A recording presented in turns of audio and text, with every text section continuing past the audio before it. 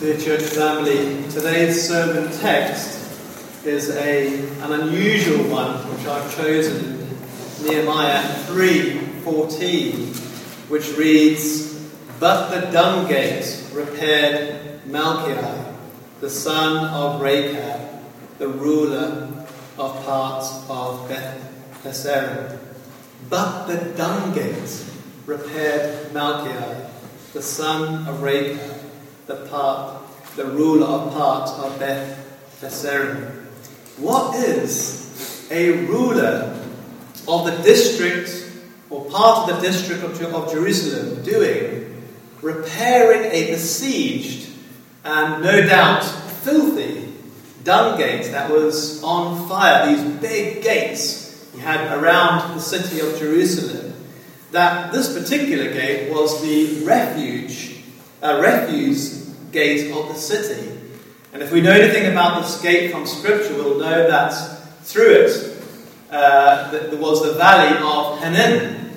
And if we know of the valley of Hinnom, it was a hellish place. It was, I'm not going to go into the particulars, but it is a picture of hell, really, this valley of Hinnom, the terrible things that had happened in the past there. And so what is the ruler and the small band, as it were, of God's faithful servants and people doing on the dung gate? This unseemly picture we see here, as it were, doing this work, not getting paid for it. They're willingly doing this work on the dung gate, as it were. This rule of all these different types of people from different backgrounds, what are they doing here?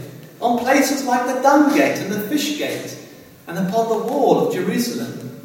Well, to answer that question, we need to consider the God-inspired penman of the book Nehemiah. We read in chapter 1 of Nehemiah how that is Nehemiah. He was in Shushan, the palace, which is in Iran. He was one of the children of Israel taken into captivity by the previous king Nebuchadnezzar. In the providence of God, however, some men of Judah informed Nehemiah of the remnant, upon his request, of the remnant that were left in Jerusalem, the remnant of God's people, who were in great affliction and who were in great reproach. The walls of Jerusalem also were broken down, and the gates thereof burned with fire. And when Nehemiah heard what had happened to God's people and that holy city of Jerusalem, where often the Lord displayed his glory, he was distraught, wasn't he? He wept and he mourned for days, didn't he? And he fasted and he prayed to the God of heaven. And we see in verse 5 of chapter 1 the fruits of this wonderful prayer in crying to the Lord right up pretty much until the end of the chapter. This wonderful prayer of Nehemiah, full of confession of sin for himself and for, of course, his people, and an utter reliance upon the Lord, and almost a going back, as it were, and confessing the faults previously and the words which the Lord warned them of, which these things would surely come to pass. And we see in chapter 2, don't we, how God answered this wonderful prayer. I wonder if we pray like this, dear brethren. I wonder if we pour out our hearts before the Lord in this way, with broken and contrite hearts. His heart was towards Jerusalem, wasn't it? That holy city. His heart had in mind God's honour. And you know, in over 5 occasions, around about 6 occasions throughout the book of Nehemiah, if you read it in one sitting from the start to the end, Nehemiah bursts, as it were, with these words: "Remember me, O God, remember me, look upon me." You hear him throughout the book. And what he's not saying is, remember my works, what I'm doing. I'm doing these things for salvation. what he's really saying is that you put these things in my heart. You've shown me such love and mercy. You've spared me. And so he's doing these things out of love for the Lord. Him and his fellow compatriots, as it were, they're doing these things because they're dedicated to the Lord. They love the Lord. The Lord in his mercy has spared them. And they've become very serious, very dedicated to the Lord. And so we see this right throughout the book. Him cry to the Lord, remember me. Lord, remember me. And the Lord God granted Nehemiah the desire of his heart and gave him favor in the sight of the king. Everything that was needed, as it were, was given, amazingly. The letters for him to make the journey back to Jerusalem, as it were, to the governors. That journey past all those provinces and places, the letters were given, and of course the provision was given not only for him, but for the people who'd be going with him to help him, and of course the materials he needed as well from Asaph. And so all the provision was given to him. What a wonderful answer to prayer we see here. And here's a man, really, one day, who was in this magnificent Persian palace. You can imagine that palace, as it were. The beauty of it, the splendor of it, the greatness of it, of the Babylonian Empire, as it were. And here he is one day, right beside the king, as it were, serving the king as the king's cupbearer. He was in a privileged position, wasn't he? And as it were, not a few days later, there he swaps it all, doesn't he? To be on the dung gate, as it were. To be on the dung port, as it were. To be in this besieged city. To give it all up, as it were. This wonderful Persian palace with such blessings. And when we see him giving it all up, as it were, not for money, but because he loves the Lord. And he did it really to serve the remnant of God's people in a city laid waste. In Nehemiah 2:13, we are told that Nehemiah went out by night when he got back to Jerusalem, by the gate of the valley, even before the dragon well, and to the dung port, and viewed the walls of Jerusalem, which were broken down, and the gates thereof consumed with fire. What a picture the Word of God paints here for us. There he is, on the dung port, seeing what had happened to that great city, seeing really the warnings that the Lord had spoken before time what would happen. And there he is, as it were, discreetly going about at night, surveying the damage of Jerusalem and calculating the extent thereof, what was needed.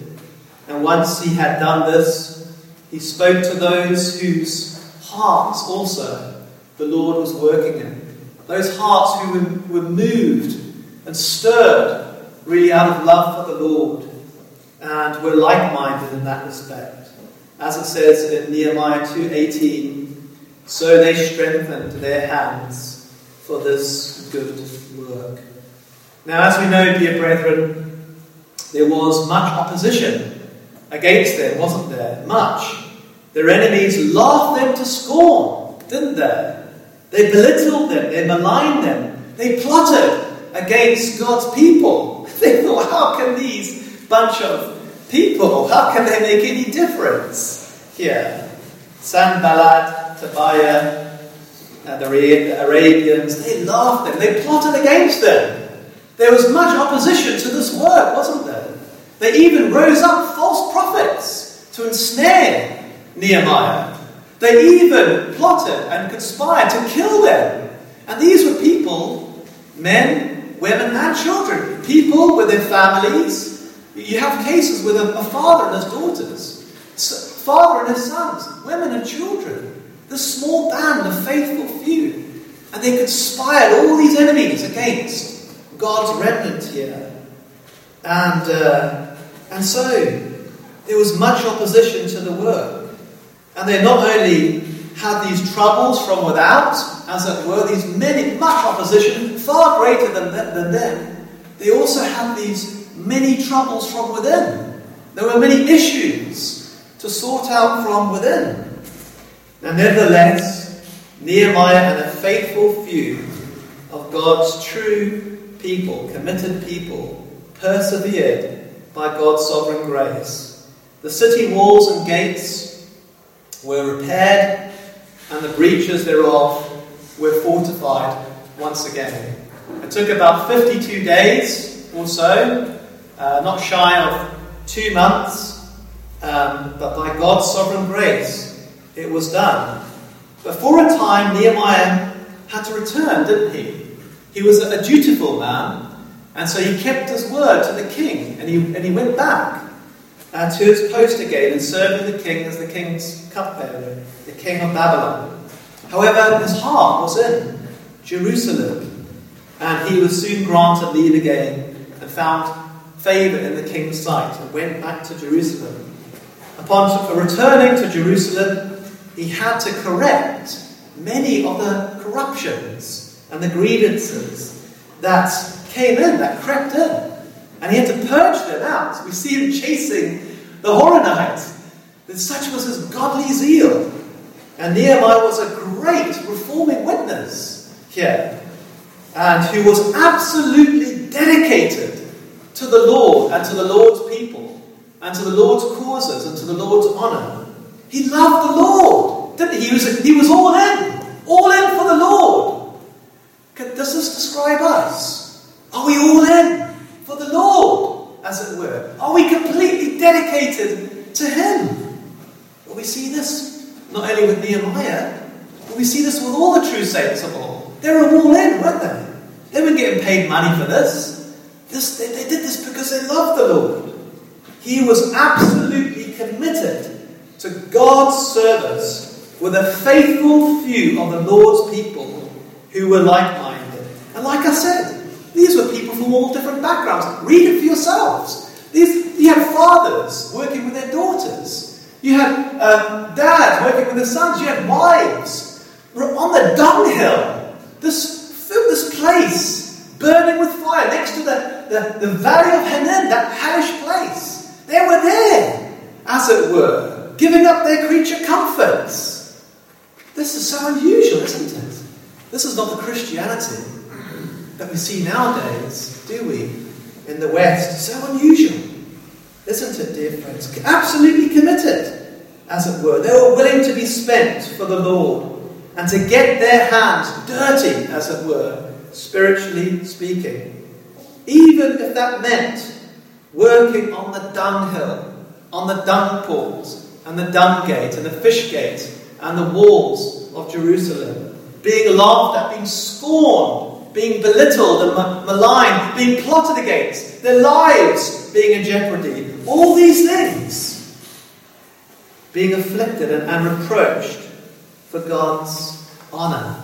We see this, don't we, friends? And so, to answer the question I put to us at the beginning of today's sermon, what is this ruler and the small band, really, of God's people? Men, families, women, children from all different walks of life. What are they doing? What are they doing? Repairing the dung gates and the fish gates and the walls, burning with fire, being laughed at, being plotted against, conspired against, false prophets being raised up against them. What are they doing? What are they doing here? Well, the answer is, dear friends, they're here because they love the Lord.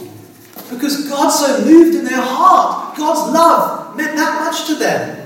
It stirred them to live and to commit their very lives to the Lord, despite their past failings. You see, perhaps before their captivity, perhaps they may not have been so serious to the Lord. But now something has changed. Perhaps there's been a stirring in their heart by the Holy Spirit of God that's convicted them in their hearts that these things have gone about because they weren't as serious as they ought to have been about God, about His Word, about His promises. But now you see, now there's a change. Despite their failings, they are now absolutely serious and committed to the things of the Lord. To the Lord. They're on the dung gate, as it were. This unseemly work. There is a divine calling here, isn't there? There's a divine commissioning here, isn't there, friends? And this makes me really pose the question to each and every one of us gathered here today. I speak to myself as well as I speak to each and every one of us. Has there been a divine calling in your very heart and your very soul? Has there been a great change, a great transaction in your heart? Have you become serious about your God, about so great a salvation? Has this happened? Has there been a turning? Is there an absolute commitment to the Lord in your life? Or is there still one foot in the world, as it were? This cherry-picking Christianity that we see. And the reason I ask the question, really, is because committed Christians, in the days that we are living in, are like gold dust. They are. They're like jewels, really. They're gold dust. They're so very few and far between. I suppose, really, the words of the Saviour come to mind in Matthew 24:12, which speaks of the Christianity of our day. Because iniquity shall abound, the Lord Jesus says, the love of many shall wax cold. Because iniquity shall abound, the love of many shall wax cold. There is a great falling away, isn't there, of true committed believers. Those who truly love the Lord. Those who truly have turned to the Lord and are living to the Lord. The Lord Jesus said in Matthew 22:37, Thou shalt love the Lord thy God with all thy heart, and with all thy soul, and with all thy mind. Is that a one-a-day-week Christianity? It's not, is it? It's not a one-day-a-week Christianity. Thou shalt love the Lord thy God with all thy heart, with all thy soul, and with all thy mind. That's a commandment, isn't it? To love God with everything. All in. I'm all in for God. I'm completely turning from the things of this world myself to Christ. And what's the main word there? All. All. With all my heart, with all my soul, with all my mind, with all my understanding. I'm not leaning on my own understanding. With all my understanding, with all my strength, with the desire of my heart, with everything. I'm turning now. How can I neglect so great a God? Who's laid down his life for me, who's become sin for me, who's died and suffered for me, who spared not his only son for me. How can I withhold anything from him who is loved like no other? How can I do it? His love demands my life, my soul, my all, my strength. I'm all in now. And this is exactly what we see here, don't we?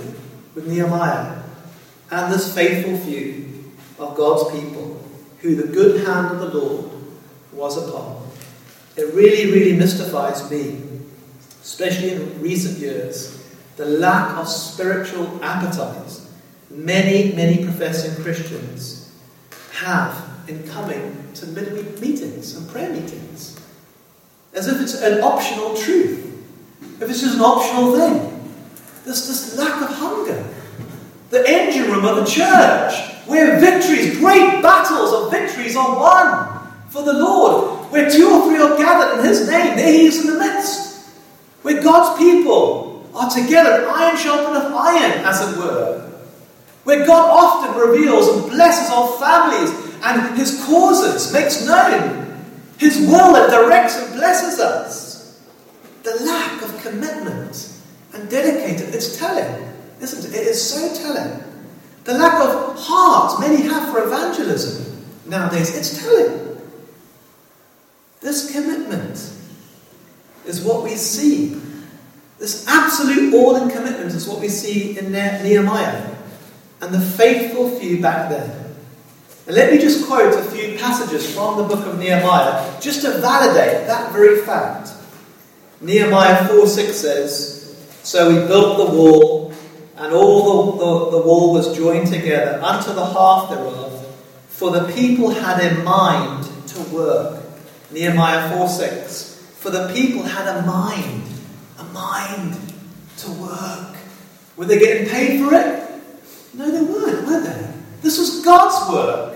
They gave up much for this work. They had a tool in one hand, repairing the gates, cutting, hammering, doing all this thing. And they had a weapon in the other, day and night, because they conspired their enemies much against them, working with their families and their children, and then a sword in the other. Remarkable commitment we see here. Nehemiah 4:8-9 says, "And conspired all of them together to come and to fight against Jerusalem and to hinder it." Hinder what? Hinder the good work of the Lord. This is God's work, isn't it? That's where the real problems in our society are. It's the hindering of God's work. And it says here, all conspired. The forces of hell were raised up against this small band, wasn't it? But look at this, dear friends. Look at verse 9. "Nevertheless, we made our prayer unto our God." We made our prayer unto our God. That sounds like a prayer meeting to me, doesn't it? That sounds when God's people get together and they cry to the Lord. They're not getting together just as a duty. They do it because they love the Lord. And they get together and they cry to the Lord. We made our prayer unto our God. There's ownership here, isn't there? We made our prayer unto our God and set a watch against them day and night because of them. Day and night. They were there, weren't they? As it were. Giving it all up for the Lord. Their prayers, this prayer meeting, as it were, turned into action, didn't it? Nehemiah 4:17 says, "They which builded on the wall, and they which bear the burden with those that laid it, every one with one of his hands wrought in the work, and with the other hand held a weapon." Imagine that. These remnant of people that have a hammer, they have a cutting wood. With one hand they've got a tool, and in the other they've got a sword, they've got a weapon, as it were. Remarkable dedication to the Lord. This, dear friends, is what true Christianity is about. It is faith in action, isn't it? That's what the Bible does. That's a true working of the Holy Spirit. Faith in action. It's a picture, really, of the Bible in one hand, the Word of the living God, the sword of the Spirit, and the work of God in the other. I read the Bible, I'm moved by the Bible, I'm moved by the words of God, and I do the work of God. And how indifferent is this to the Christianity we see amongst us, dear friends? Nehemiah 4:23 says, "So neither I nor my brethren, nor my servants, nor the men of the guard which followed me, none of us put off our clothes, saving that everyone put them off for washing." Do you wash, brethren? I hope you do. I hope you do wash. It's not saying for us not to wash yet. But the remarkable thing is that these godly people, these remnants of God's people, the only time they changed their clothes really was really when they needed to. They slept effectively in their clothes. They were so dedicated to the Lord. The only time they changed was when they washed. And it reminds me of that great reformer, Martin Luther. He was so spent, so dedicated to the Lord out of love, that he would come home and out of sheer exhaustion, sweating, clothes on, he'd just collapse as it were, onto what was his bed back then, and drenched in sweat, sleeping in his sweat in his clothes. I'm not recommending this, by the way. But he would literally just collapse. And he was that dedicated to the Lord. And no wonder why the Lord brought in his life he was a great reformer, but the Lord brought in the great domestic reformer, his wife, didn't he? to give him a sense of perspective there, to help him in that respect. Now, friends, if you can allow me to be frank for a minute, there quite simply may be two reasons why you may not be committed as a Christian. There's two reasons I can see in the scriptures why you're not absolutely all in for the Lord.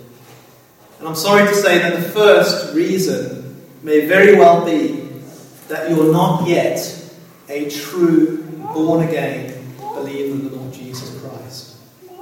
And I have to say that because I'm charged to say that. You see, it is possible for you to intellectually know much about the Christian life. You can, it is possible, without actually having the Holy Spirit within you, moving you to love the Lord, to be dedicated to Him. There is many, which the Bible describes, that have this intellectual knowledge about the Christian life without actually knowing the great working of the Holy Spirit within their hearts, moving them to live for the Lord. Of course, the parable of the 10 virgins testify to this very fact. 5 were ready, weren't they? They were absolutely committed and dedicated to the Lord. They had received the Holy Spirit. They were being guided. They had oil in the lamps, as it were. They were absolutely all in for the Lord. But amongst them were the 5 that were not. They had not yet received the Holy Spirit. They were amongst the visible church, but they were not really true Christians because they had not yet received the Holy Spirit. It is the Holy Spirit of God that creates a new desire to live a holy, dedicated, consecrated life for Christ. Let me say that again. It is the Holy Spirit of God, when someone is born again, that creates a desire, a new desire, to live a holy, dedicated, consecrated, committed life for Christ. And though it may start off as a mustard seed, it may start off small when you're just converted, it grows, doesn't it? And grows, and holiness, and commitment, and service to the Lord grows. It is a mockery. It's a mockery if this is not the case. Because the Holy Spirit is exactly who He says He is. He is holy. He wants holiness in our life. He wants us to be wholly committed to the Lord. It's a mockery if we're not growing in the Lord and in dedication to the Lord. Something's the problem in our life and in our hearts. We can profess many things. We can know much doctrinally. But if we're not growing in the Lord and dedication, if we're not living for another world, for Christ and eternity, something's wrong, isn't there? This is so indifferent to Nehemiah, to the New Testament saints, dear friends. It's the Holy Spirit. And John 14:26 really validates this. But the Comforter, which is the Holy Ghost, whom the Father will send in my name, He shall teach you all things. That's how a believer in Christ is taught to love God and to serve God and to be illuminated by God. That's what moves someone within the very core of their being. Without the Holy Spirit, we're dead in trespasses and sins, aren't we? He shall teach you all things, everything pertaining to Christ, His words and eternal life, all things, and bring all things to your remembrance, whatsoever I have said unto you. God's word takes on a new form, doesn't it? It becomes the living word. We become very, very serious over it, very dedicated over it. Dare we anymore cherry pick the bits which we like and the bits which we don't anymore? No, friends. I don't see this with Nehemiah. I don't see this with a small band of believers here. We're all in. You've got to be, you see. You've got to be. You've got to be all in. It's got to be all in for the Lord or nothing. God will never compete with his creature, you see. We cannot have idols in our hearts and think that somehow that God will compete with those things that we've made into our gods. We've got to be all in, friends. And perhaps the reason why so many Christians remain so uncommitted to Christ's spotless bride, the Church of Jesus Christ, amongst many other things, is because perhaps until now they have not truly understood the gospel of grace. That's in Christ. And which is by faith alone. In Christ's finished work alone. They haven't truly turned in their heart, as it were, like we see these band of people here. There hasn't been a true turning in the heart and saying, I'm all in now. God hasn't so moved in their heart to say, I'm all in now. I am now, by faith, taking hold upon the Lamb of the living God, and I'm putting everything behind me now. God is calling me. Will I not yield to his call now in my life? I'm not talking about me, I'm talking about the Word. Will I not yield my life, my soul, to the great benefactor of my life, the God who is loved like no other? Perhaps up until now, your Christianity has been more about you than it has about God. Before I was converted, I called myself a Christian.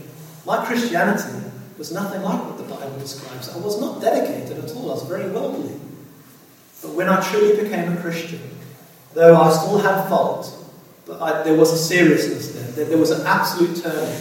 And I put it all down to the grace of God, dear friends. Perhaps your Christianity is more about you. It's more about the type of Christianity that fits in with your lifestyle. This cherry-picking Christianity. Well, I like the certain aspects of the Christian life. I certainly don't like the notion of hell.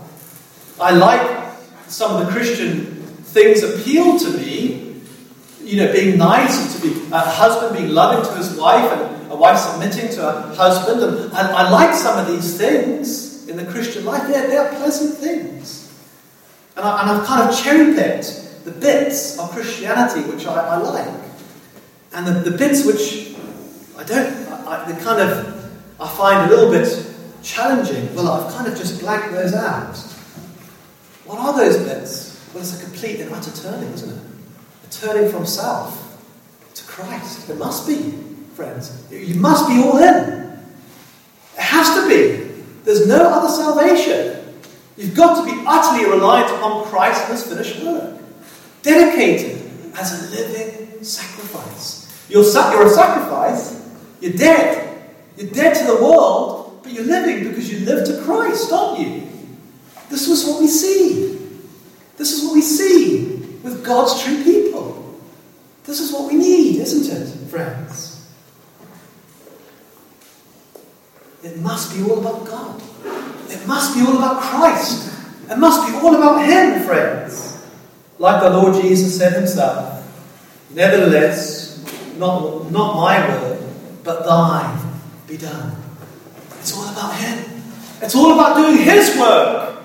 Doesn't matter the cost. There's a great cost for becoming a Christian. Don't believe in this superficial, shallow, base Christianity we see in our day. This social gospel, this prosperity gospel. You become a Christian, your life will be great. You'll get all these things. How superficial. How shallow. Oh, friends. We see the Lord. He was willing to give it all up. Sweet communion he had with his Father from eternity past. You imagine that. It's the God the Son, the sweet, blessed community.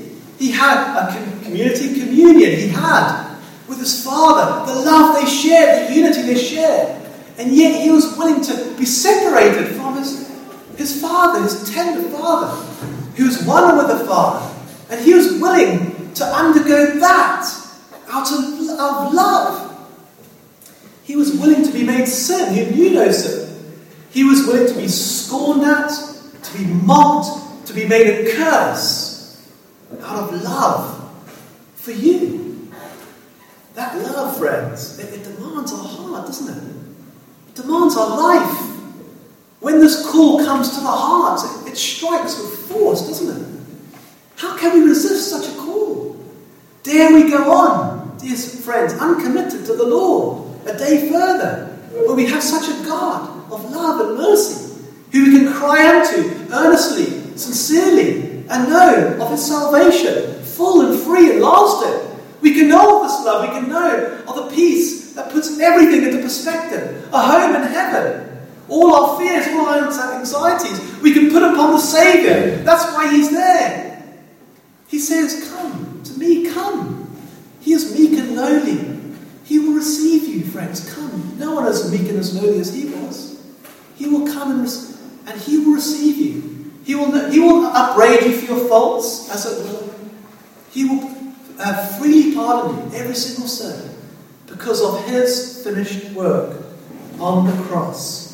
Friends, if I am describing the spiritual condition of anyone gathered here today, please, I beseech you for the mercies of God, don't kick against the pricks of conscience. Don't say, this is not me.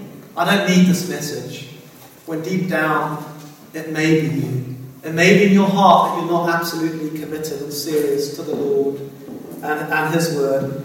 It is better that you be honest with your God and your Maker and become absolutely serious about Christ and his salvation and your soul and have that true assurance. Do you have that true assurance that you're Christ's? Think upon the Saviour and think all that he has done for needy sinners like you and I. Think upon what he suffered on the cross of Calvary, what it cost him to lay down his holy, spotless life for hell-deserving sinners, so that we can be made righteous in him, so that we can be justified in him, and have a home in heaven, and call upon our God, and know of his finished work, and know of his cleansing, and know the power of God through the Holy Spirit. Oh friends, think upon the Lord. Philippians 2:7-8 says, but made himself of no reputation, and took upon him the form of a servant, and was made in the likeness of men, and being found in the fashion of man, he humbled himself, and became obedient unto death, even the death of the cross. Will you humble yourself? Will I humble myself in my heart this day, and trust upon the Saviour Christ, and his finished work on the cross? The work is finished. The complete work of salvation is done in Christ. Will you receive him in your heart, friends, and finally become serious and completely and utterly dedicated to the Lord in all aspects of your life, in your personal heart towards the Lord, in your family life, in the bride of Christ, in the church of Christ? Will you hate what he hates and love what he loves? Romans 8:30 says, moreover, whom he did predestinate, then he also called. And whom he called, then he also justified. And whom he justified, then he also glorified. God never saved someone who is not justified. And God never justified someone who is not sanctified and lived for him.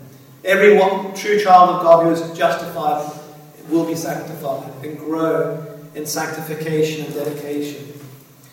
Now, dear church family, let me just finish today's sermon with a few words in closing to those who are not committed and dedicated to the Lord in everything, perhaps because for a matter of months or perhaps even years, you may be in a backslidden state.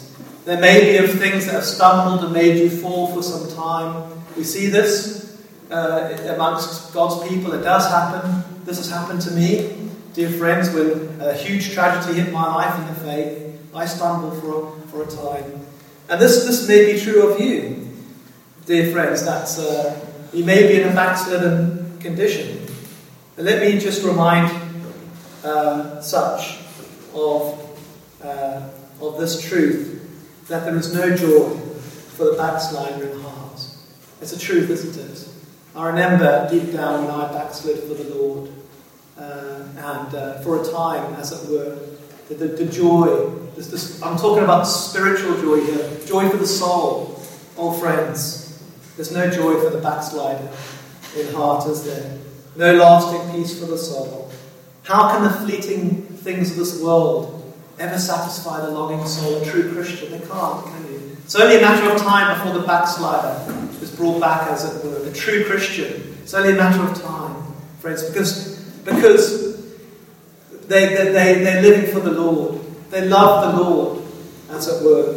And perhaps there are things that have made you stumble, as it were. Perhaps even, sad to say, other people, other Christians have put stumbling blocks with words. Maybe they've been harsh. And maybe there's things, tragedies that happen in your life, perhaps. Oh, dear friends, the Good Shepherd is ready and willing, ever ready and willing to pick you up. The sheep that has fallen. He is there to pick up. He will hear your cry if it's done earnestly, like we see with Nehemiah and the saints of old. He will hear your cry of confession, and He will pardon every single sin.